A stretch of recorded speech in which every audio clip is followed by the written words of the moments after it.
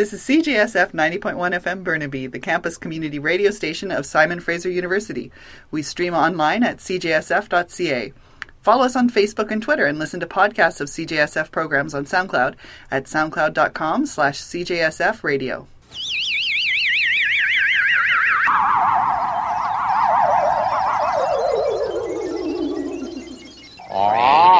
Radio.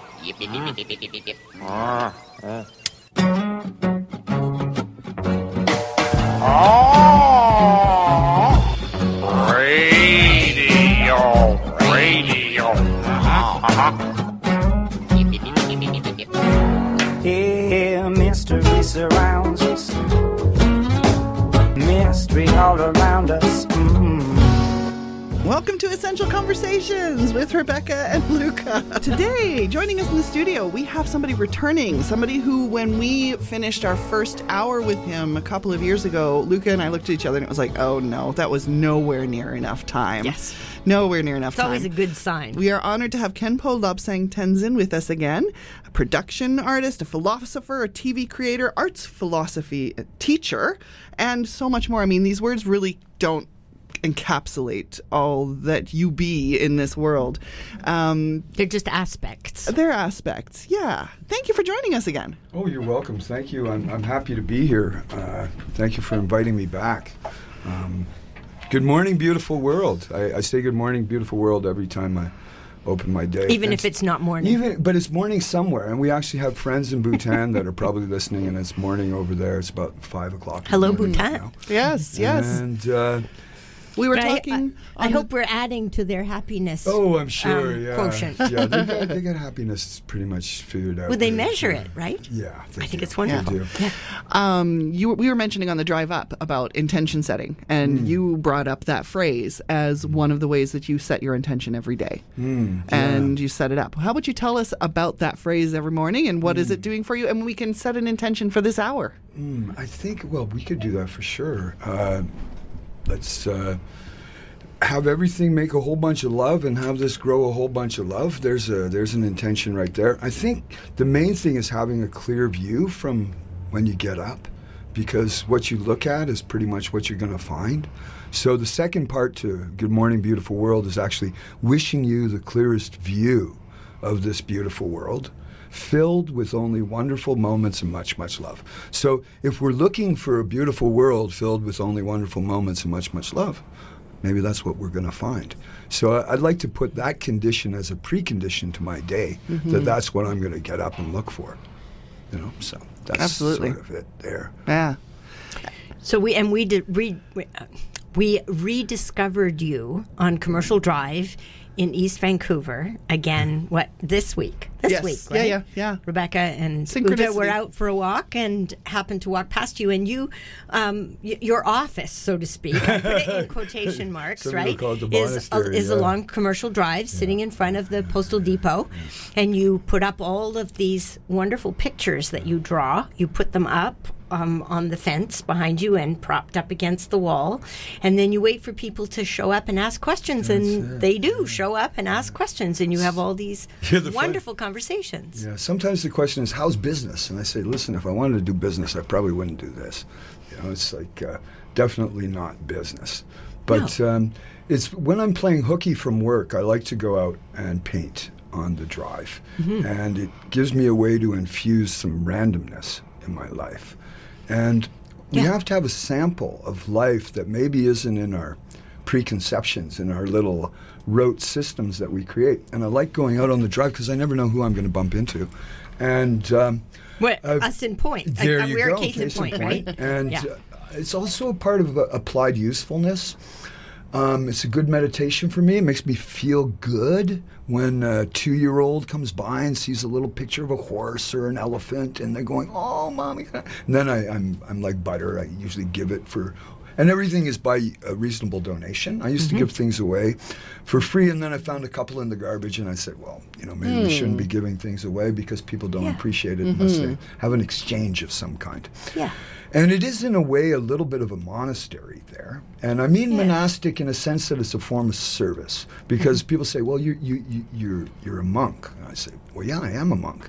I say, well, being a monk doesn't mean wearing red robes and having a shaved head. It's about making your intention to serve others when you start out. And where you're not making your own priorities your number one thing, And when you discover that making others happy actually makes you happy, then it's not such a big stretch to go out and try and bring a little bit of joy to other people's lives, even if it's random. And I've found that what gets in the way often of our happiness is playing favorites. It's only having certain people in certain times say, I got to go to my favorite restaurant. I got to go deal with I can't talk about that with these people. I can only talk about that.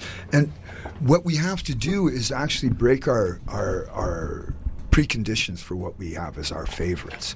And in that new sample, make strangers start laughing with former strangers, and then we have all these new universes that come out. And it's a very funny thing, this world we live in. It's an expanding universe. Everything we do expands. You think a thought, you're going to think more thoughts to think that thought. And all our words keep expanding as well. So in a way, we have to become more hyper-vigilant of the potency of our expressions and how we apply them. So when and more intentional, right? If we come back to what we were just saying a few minutes ago, definitely. Around what you set your intention for is what's going to show up, or at least you're going to see it when it shows up and recognize it and welcome it. And especially when you express it, because it expands exponentially in this whole big world, crowding out everything. So especially, that's why laughter is probably the most eloquent communication of our true nature. And it's multilingual. Everybody gets it. Even the animals get it. It's like music for everybody. And fear and love can't be in the same place. And when you're fearless and loving, all the other people that are fearless and loving seem to attract you. It's important with our art, too. I think often young artists, they spend a lot of time trying to be too remarkable and too outstanding and unique and all this stuff. And what I found to be really useful is to be relatable, to have people understand your heart and your intention. And when you can cross the sections of society, like if 2-year-olds are liking your stuff and grannies are liking it and homeless people and billionaires, and they all like the same stuff, we all get love from the exact same place. Well, and 2-year-olds are very relatable. I mean, you talk about coming from a fearless and loving place. Most 2-year-olds are like that until they learn how to be otherwise. You're speaking to people of like heart when you talk to 2 and 3 and 4-year-olds. Oh, I'm sure they're asking their mom, where's my mom? Because I'm like a regular big kid around them. You see me on the ground, I'm playing with them, we're talking. We have a little family of finches that comes by our spot there. And also we had a hummingbird come by our spot too, but that's a whole other story. Well, because hummingbirds have particular significance for some of the work that you do, quote unquote work that you do, work play in the world. When I'm not playing hooky, exactly. Well, even when you're playing hooky, you're still at work doing what it is that you want to do in this world. Yeah, I think animals, maybe they see more ranges of perception. So there's a mantis shrimp that lives at the bottom of the ocean that sees 9 levels of color, and we supposedly see only 3 levels of color. So maybe they have radar for fear, radar for love. Well, they say plants can feel fear coming at them and malintent coming at them because they've been measuring their leaves for whatever, and they go crazy when you come at them with a pair of scissors. Wow, I didn't know that. That's news.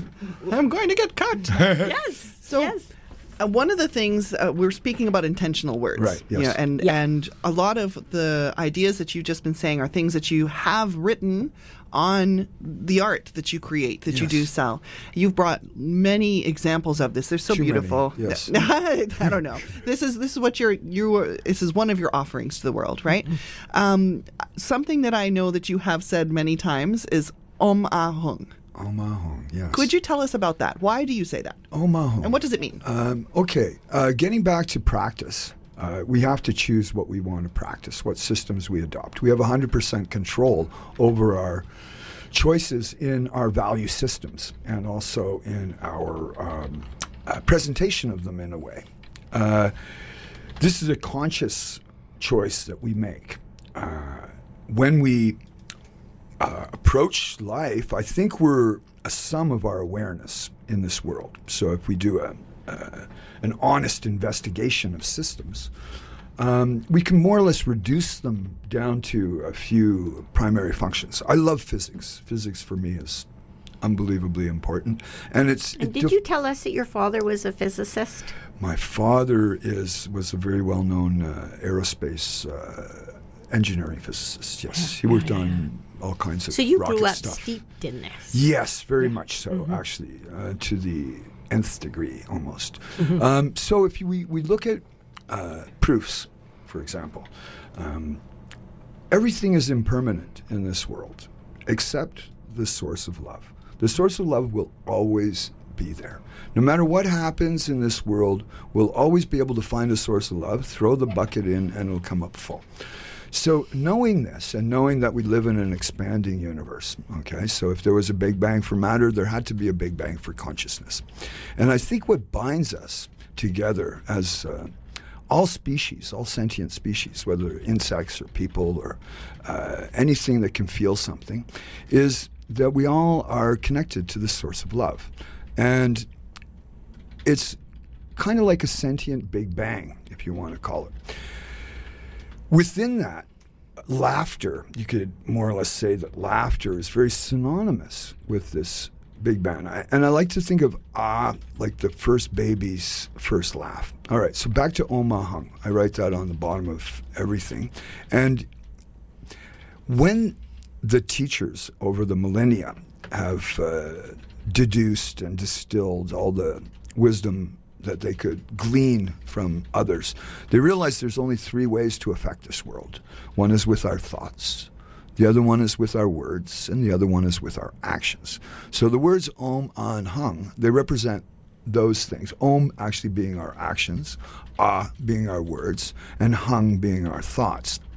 And they're also synonymous with other aspects, such as Om being the Sangha, or the group or collection of beings, or all your cells in your body, or all the animals in this universe. Being Dharma, which is teachings or truth, and Hung being Buddha or your natural intention. So Om Hung. So Om, the in-breath, is white.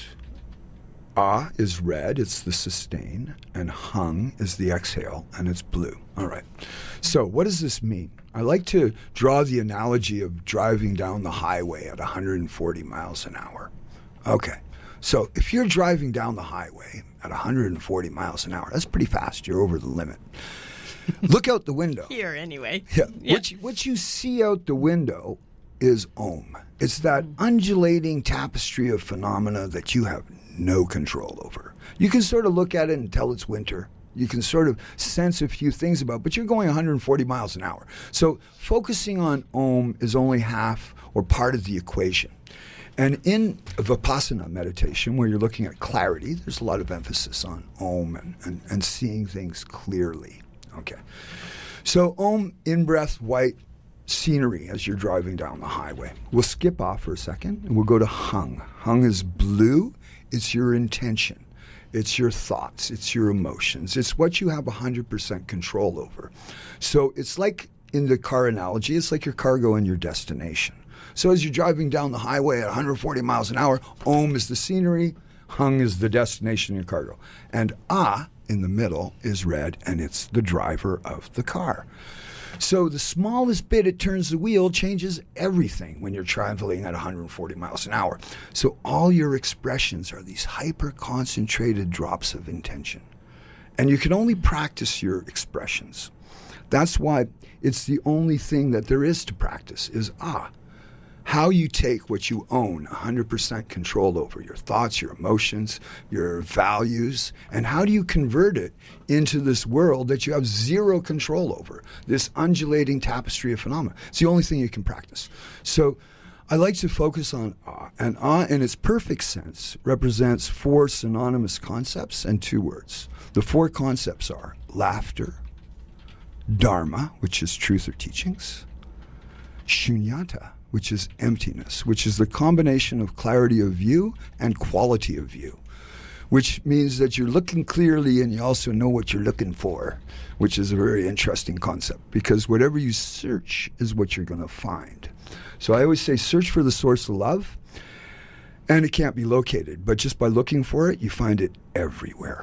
And this is the big part about intention. So as we look at awe, and we say, okay, what is awe? Awe, the entire Mahayana traditions of Buddha Dharma were created to explain awe. Why you have 108 beads on a mala is each one represents one translator trying to explain awe to the Tibetan culture as they knew it at that time. Those are the Kanjur and the Tenjur, or the sutras that the old monks flip around. But that was in a context of 650 BC, back in that time, so each one of them, they're telling a story, so it's really kind of relevant, but not that relevant to what's going on today. And that's one of the differences, and one of the reasons why I like to have our little spot over by the fence, is that we can't, if it's not totally inclusive or it has a hierarchy, I can't really subscribe to it.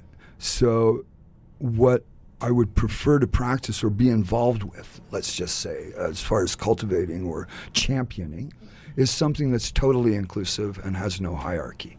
So there we are. Okay. And that's what you're doing when you're standing there on the sidewalk. Yeah. So for all of you lovely listeners out there who are just joining us, you're listening to Essential Conversations with Rebecca and Luca, and our guest today is Khenpo Lobsang Tenzin, who is among many other things, a production artist, a TV creator, and an arts philosophy teacher.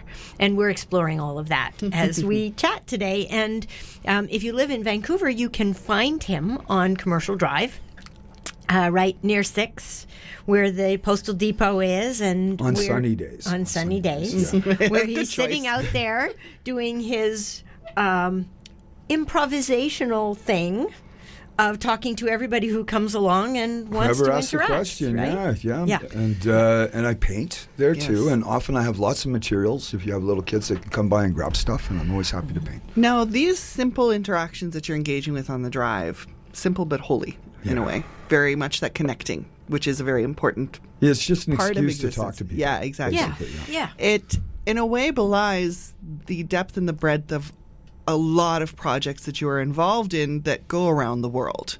Yeah. You're involved in some really big things. And I know there's a lot of things that maybe are still being birthed and that aren't ready to be talked about, but some of them are. Where would you like to start telling us about, or what would you like to start telling us about? Well, let's start with art in general. The only way to change the world is to change what artists choose to dream about. So we've got to choose our dreams carefully and then grow them.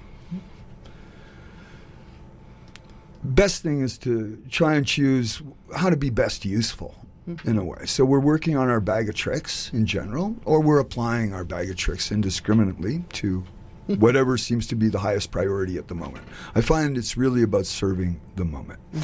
So if we take those things into account, that the only way to change the world is to change what artists choose to dream about and to serve the moment, we have to look at what are the assembly of resources that we have right now and how can we be most effective in marshaling them to evoke some kind of change in what we're doing.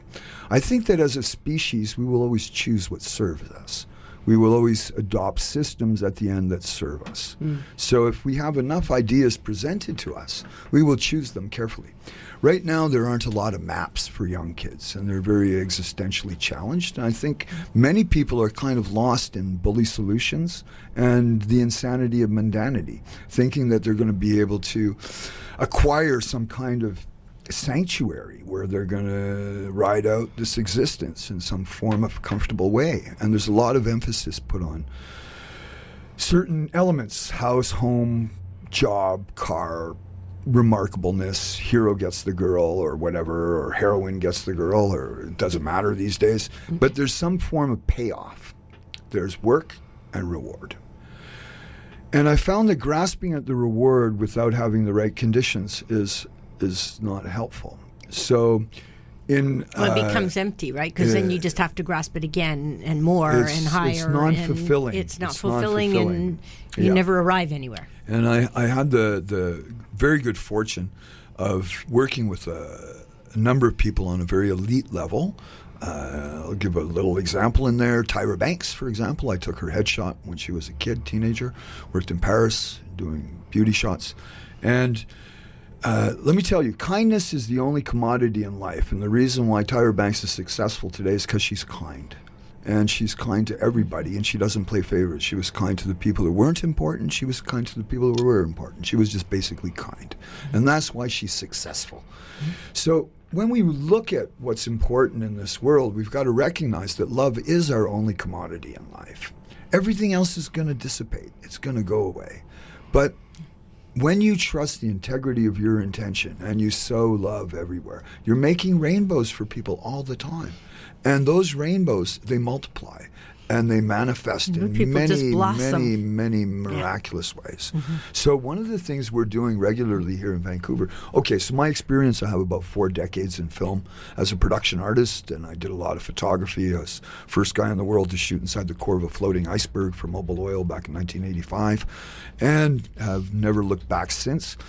But I got kind of not shortchanged, because it probably helped a lot. I had an obstacle thrown in my path where I got really sick, and I was stuck in a hospital for 3 years. And I realized that wasn't my job, my stuff, my bank account, what other people thought of me. I was only what I could add to this world at this moment. And given what you know now, that was a pivotal. It was the best thing that ever happened, experience basically. For you, right? Yeah, because it made me realize that reality is really not what we observe. It's what we expand upon, what we nurture, and what we cultivate.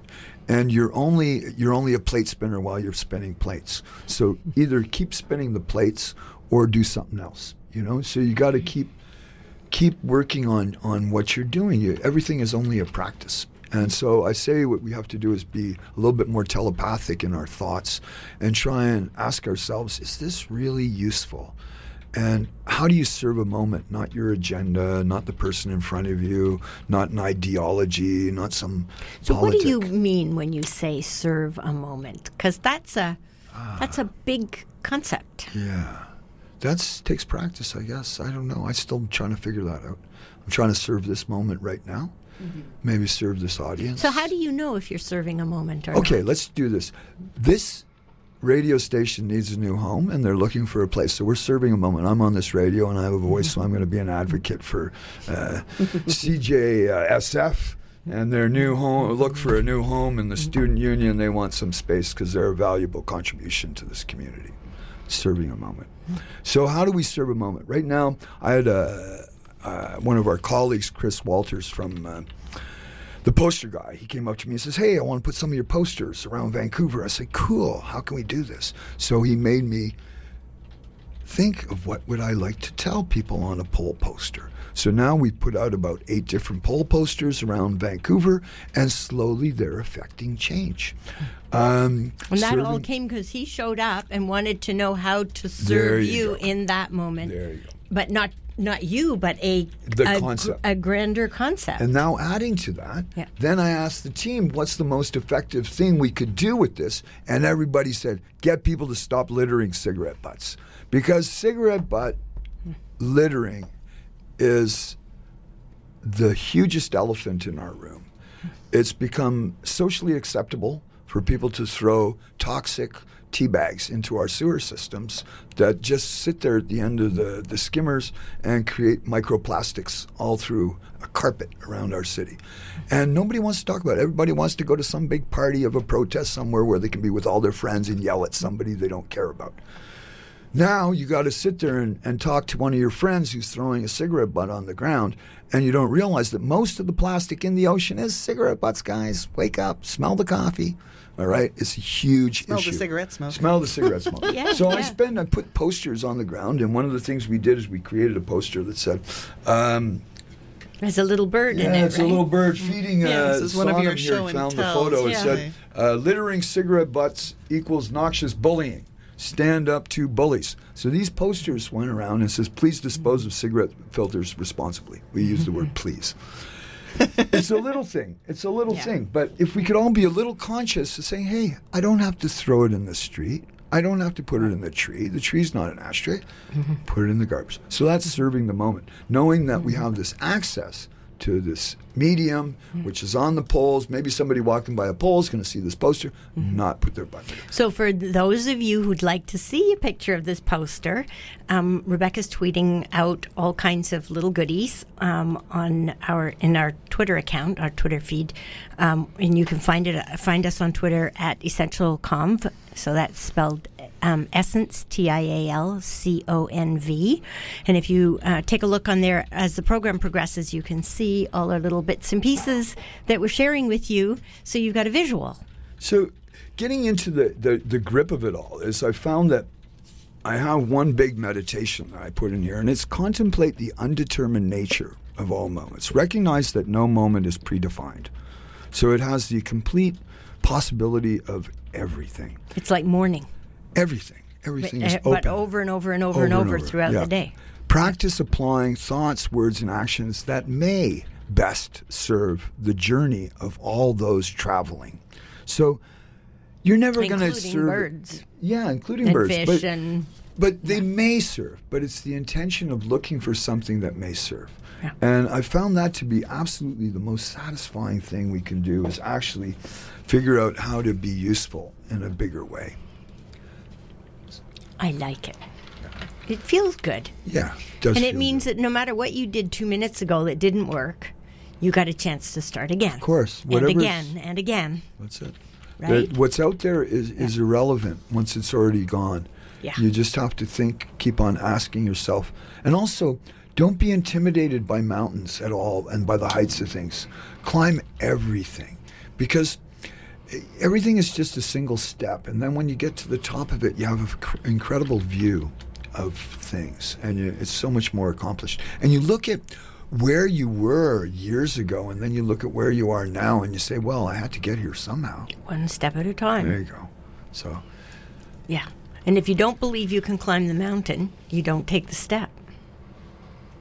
Right? You don't bother.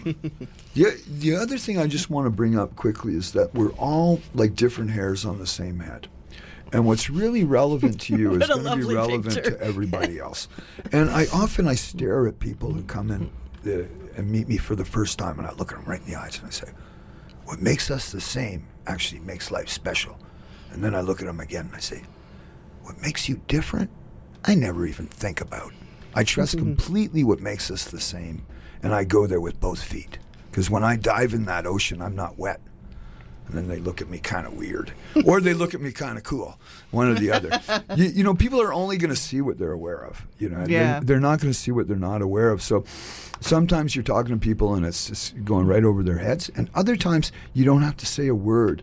And you're meeting their eyes and you're just on the same page completely. Mm-hmm. Yep. We've got 2 songs here. Which one would you like to play first? Sorry? Children. The Children. All right, let's play that. So we've got Cat Stevens. Where did the Children play? And would you like to tell us before or after we listen to it? We'll tell you before. Okay. So this is because we've got projects with kids in Bhutan that are going to help everybody in the world. So where do the children play? That's what we're trying to figure out. All right. You're looking for them. We'll come back and we'll hear a bit about these projects in just a few minutes here in the studio with Khenpo Lobsang Tenzin.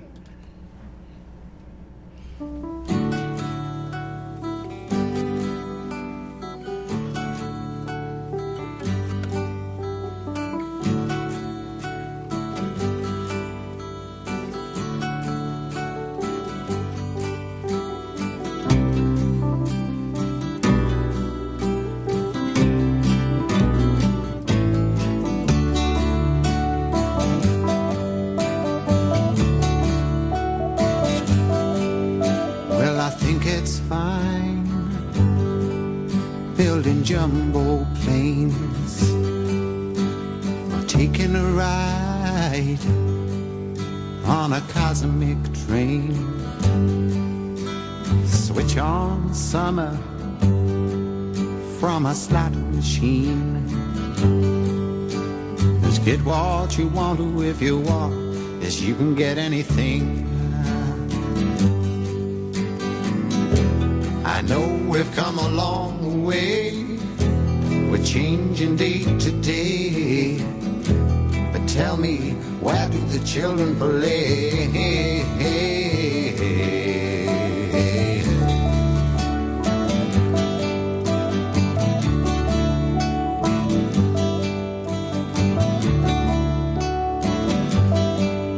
Well, you roll on roads over fresh green grass for your lorry loads, pumping petrol gas,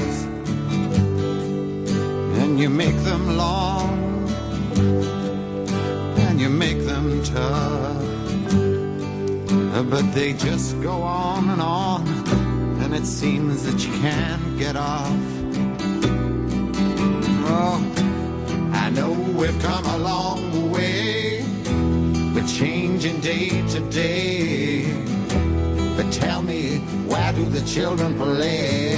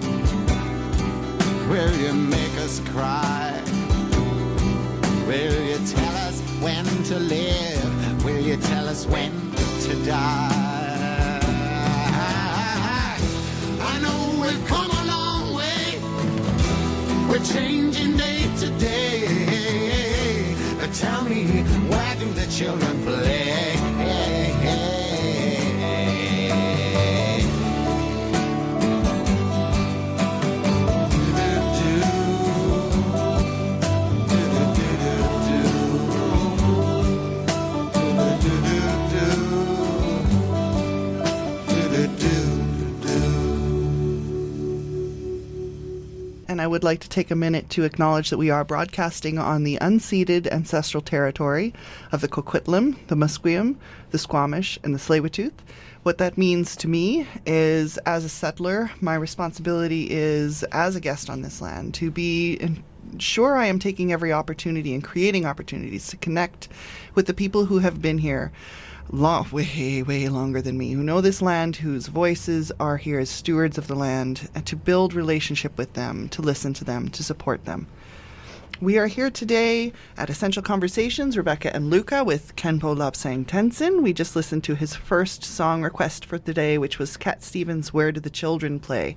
And you mentioned that the reason that we played this song was to connect in with the children.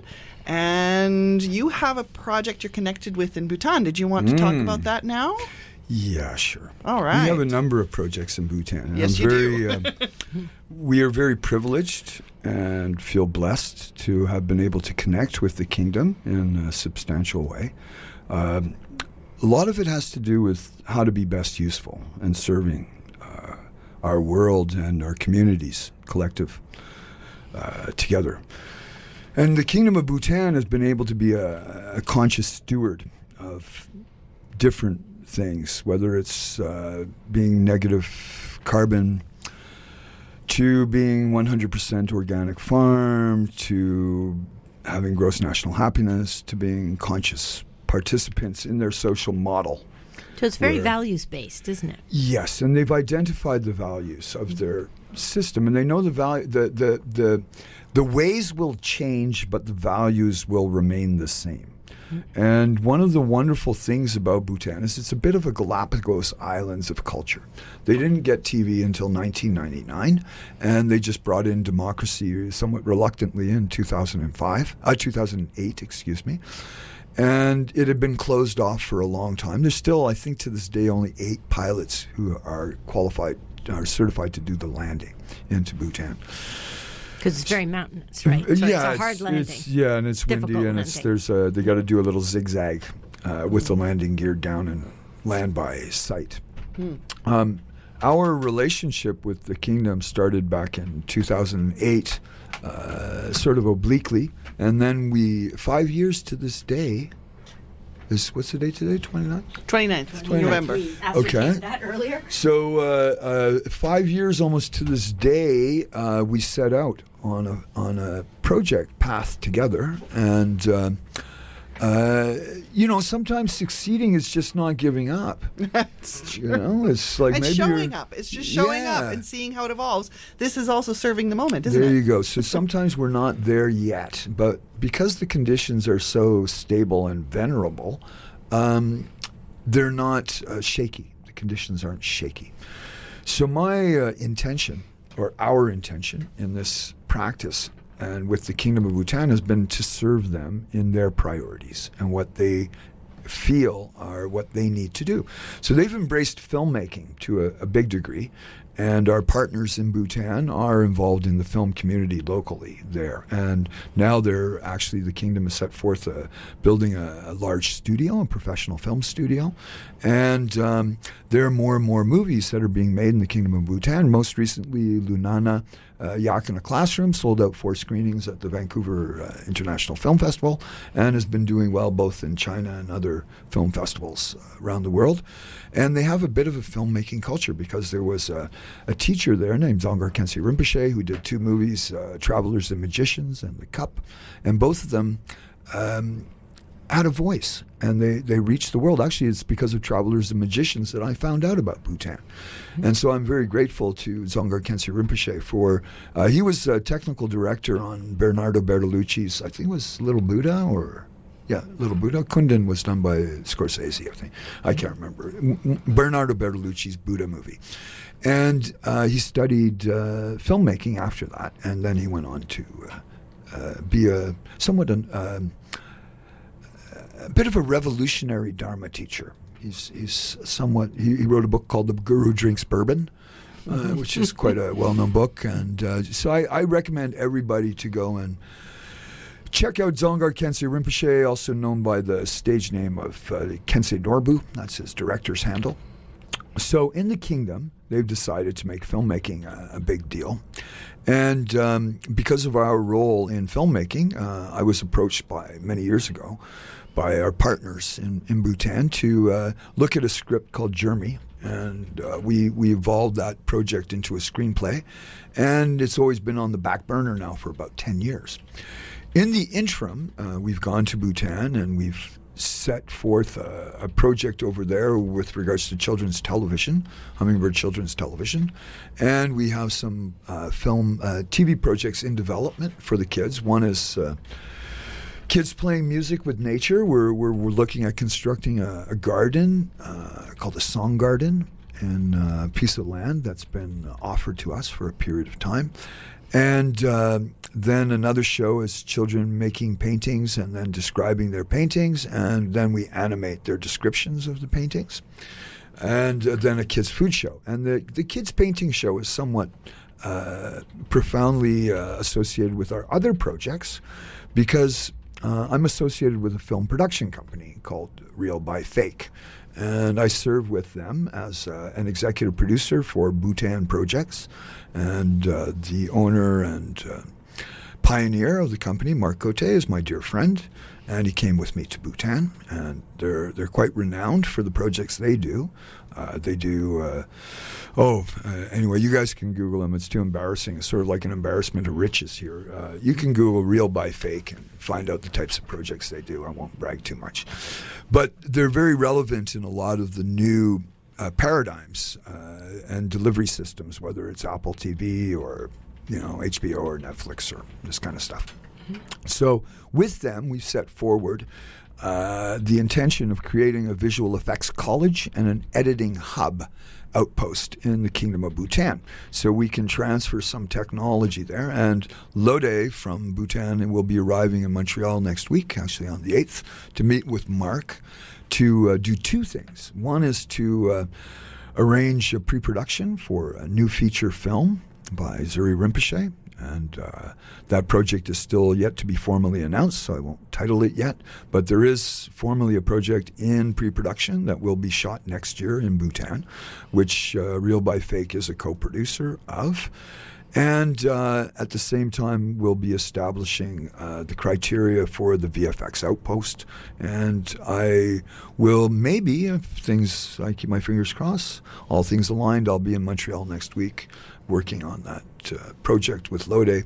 But that's all for children's television and helping Bhutan develop a film industry that's relevant and useful and profoundly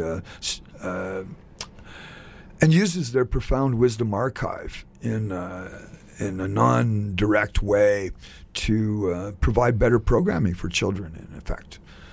So, and this we talked about the last time you were here, so we won't go into it too much more today.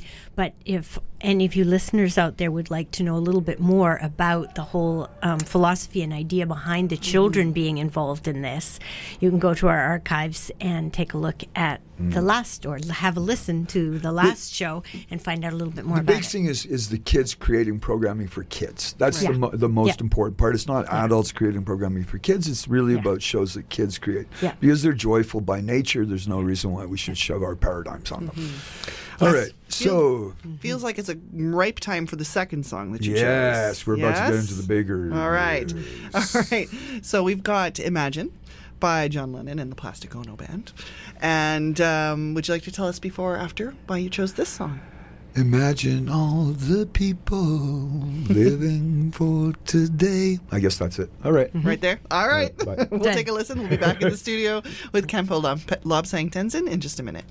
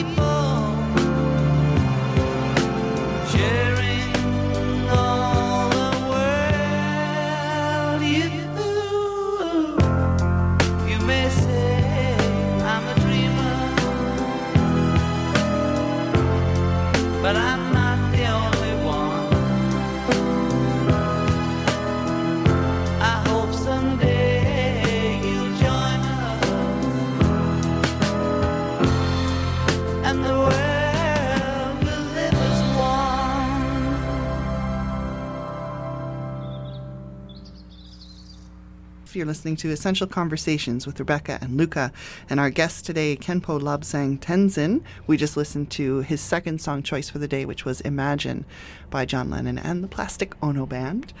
And this song is special for you. Yeah, well, apart from it being, part of our growing up, us all of a certain age, it's a very dreamy song. Has a lot to do with imagination.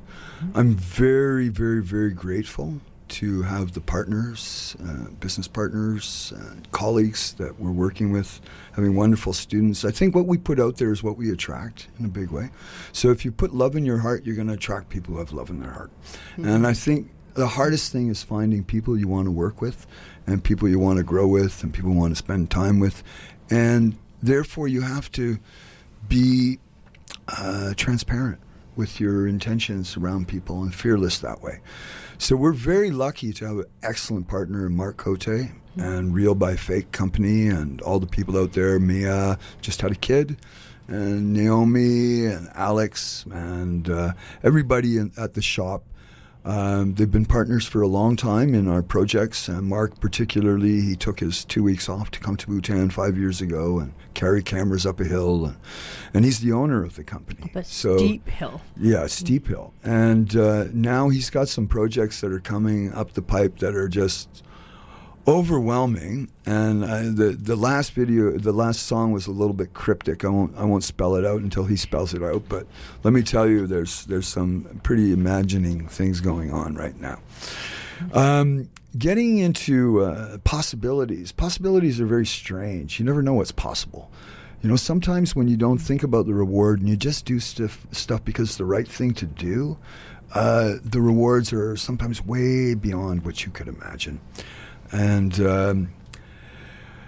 in that way, we're living at a moment in our lives where we have to appreciate everything can be grabbed from us in a heartbeat. I've had quite a number of people in my family die recently. My sister went about a year ago, and her husband went about 7 months after that and left 4 kids without parents between the ages of 19 and 30. And it was tough. And my father died a year or so ago, and I miss him dearly and quite deeply. And he was very peculiar, but he was such an enigma. I'm gonna pull a little, just to leave your listeners with something that throws a little curveball their way. Any X-Files fans out there? Any X-Files? X-Files? Me. Yeah, okay. So, my father, as Luca alluded to a little earlier, he has a bit of a reputation in science. He was one of the original people working on the Avro Arrow, and he worked on the original specs for the cruise missile, and he had a high-level military clearance. And he never BS'd me. Whenever I'd ask him anything, he'd always give me the straight goods. And I remember once trying to ask him about dreams, and he said, "Prove it." And so that whole conversation was out the window. So I knew he was going to be going soon, and there was a question that was bothering me for a long time. I said, "Dad, what's with that former Canadian defense minister who was building those UFO landing pads in Alberta? What gives with that? What was the real story behind that?" Because I really wanted to know. It was bothering me quite a bit. And this is what my dad said on the phone. And I'll try and do it exactly how he did. He went, "Oh, yeah, sheesh. Well, I don't know what all the big deal was about. They've been coming here for ages. Some people just can't keep their yap shut." So, needless to say, my jaw was on the floor on the other side of the phone, and I'm sure my dad heard that big pause. Nothing to worry about. It's not like they're hanging around here. They got to breathe nitrogen. They're not walking here. They basically come. They're only interested in microbiology anyway. I'm shocked. Did you ask him how he knew that? I'm getting there. So I'm really floored, and I know my dad is serious because he's engineering physics. This guy doesn't joke about this stuff. And he knows all the test pilots. He knows everybody. Even had papers. And he didn't dismiss it like dreams. No. He did papers with Wernher von Braun even. So I asked him. He says, well, don't ask me. Go contact Don. I said, Don who? He says, Don Derry. You know Don Derry. You remember him from the tennis club? I said, Don Derry. I think I remember. You mean the bald guy with no hair? He says, yeah, Dr. Don Derry. Check him out. I go, check him out. I find out, he was IBM radar specialist on the B-52s in the 60s, and graduate of University of Chicago at age 18, and a doctorate in experimental psychology from Cornell. So he's a genius. And he's the current lecturer at Oxford on UFOs. I'm like, holy, excuse my vernacular. On the phone with my dad. So anyway, my dad passes. I got to write a eulogy. So I'm writing this eulogy. I'm saying, I never knew my father. In all the years I know him, he starts pulling UFOs on me in the last little while. He says, go contact Dr. Don Derry. So anyway, my dad dies. I go to we're in the Hummingbird room of all rooms at the Côte-des-Neiges funeral home. And there's, I don't know, a dozen in Montreal. It's a big room, and there's maybe a dozen people there. You know, when you get old, not very many people show up to your funeral. Young people have all the people show up. Maybe not. I don't know. I see a little face, and I'm looking over there. Who is it? Oh, Don? Who shows up? Don Derry at my dad's funeral. And so I go, Don, you won't believe this. I got to show you this. Pull out my piece of paper, and it has his name right in the eulogy, right there. I said, Don, what are the odds? I'm writing your name in this eulogy, and here you are. You show up. I haven't seen you in 40 years since the tennis club. My dad mentioned you, and here you are.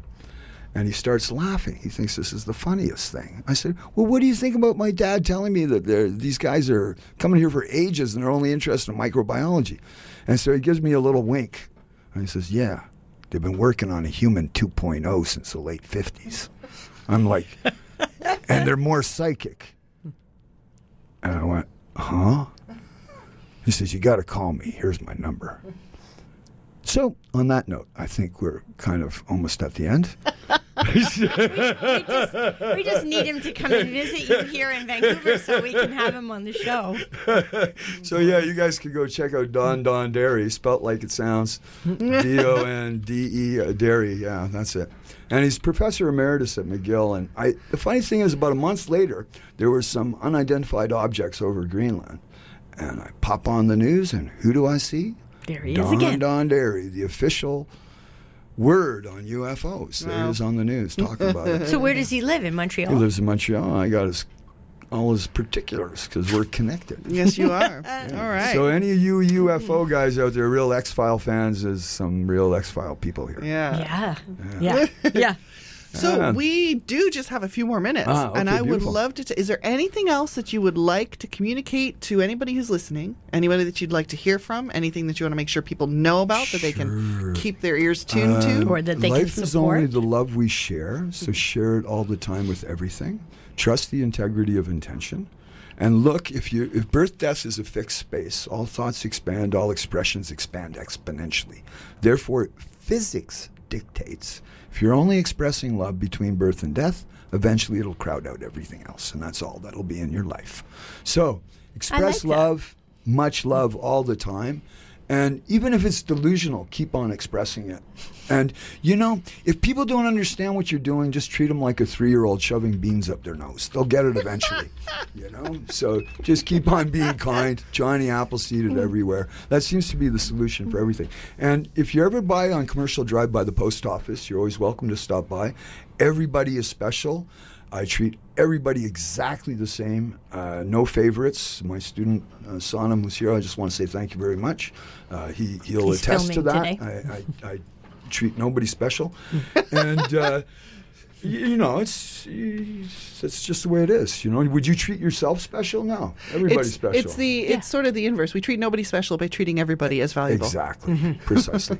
Yes. And I want to give a shout out to all our supporters in Bhutan. Thank you for being so patient with our dreams, and thank you everybody in Montreal, all the people at Real by Fake, for supporting these crazy ideas. And when nobody thought it was any kind of return financial and everybody's looking for a mundane association, you guys came through and you put your heart in it. So hello to Real by Fake. Real by Fake. You joined us in the studio without even being here. There you go. And I love you all very much, and thank you very much, Rebecca. Thank you very much for Luca, and it's our all pleasure. our friends here in Vancouver, and everybody who's been listening for the past little while. And fantastic. Yeah. All right. Fantastic. What have you got going on, Rebecca? What have I got going on? I feel like I'm a spinning top, and I'm trying to keep everything together. Well, having conversations with people about who need counseling and coaching because they're connected to cults in their past. Yeah. This is evidently the specialty I have landed in. You're getting more and more special in it. I guess so. In a weird way. Yes. Yeah. And I've got coming up in December, I will be doing at the end of the month my year ahead channeling. So stay tuned for information about times and dates on that. Perfect. And until next week, I wonder what's around the corner. Essential Conversations is brought to you courtesy of Luca Halleck's Power Sorcerer and Rebecca Mears, Certified Coach.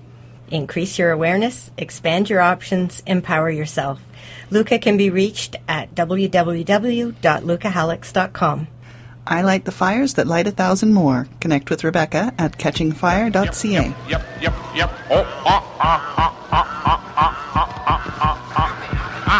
Happy. Boing.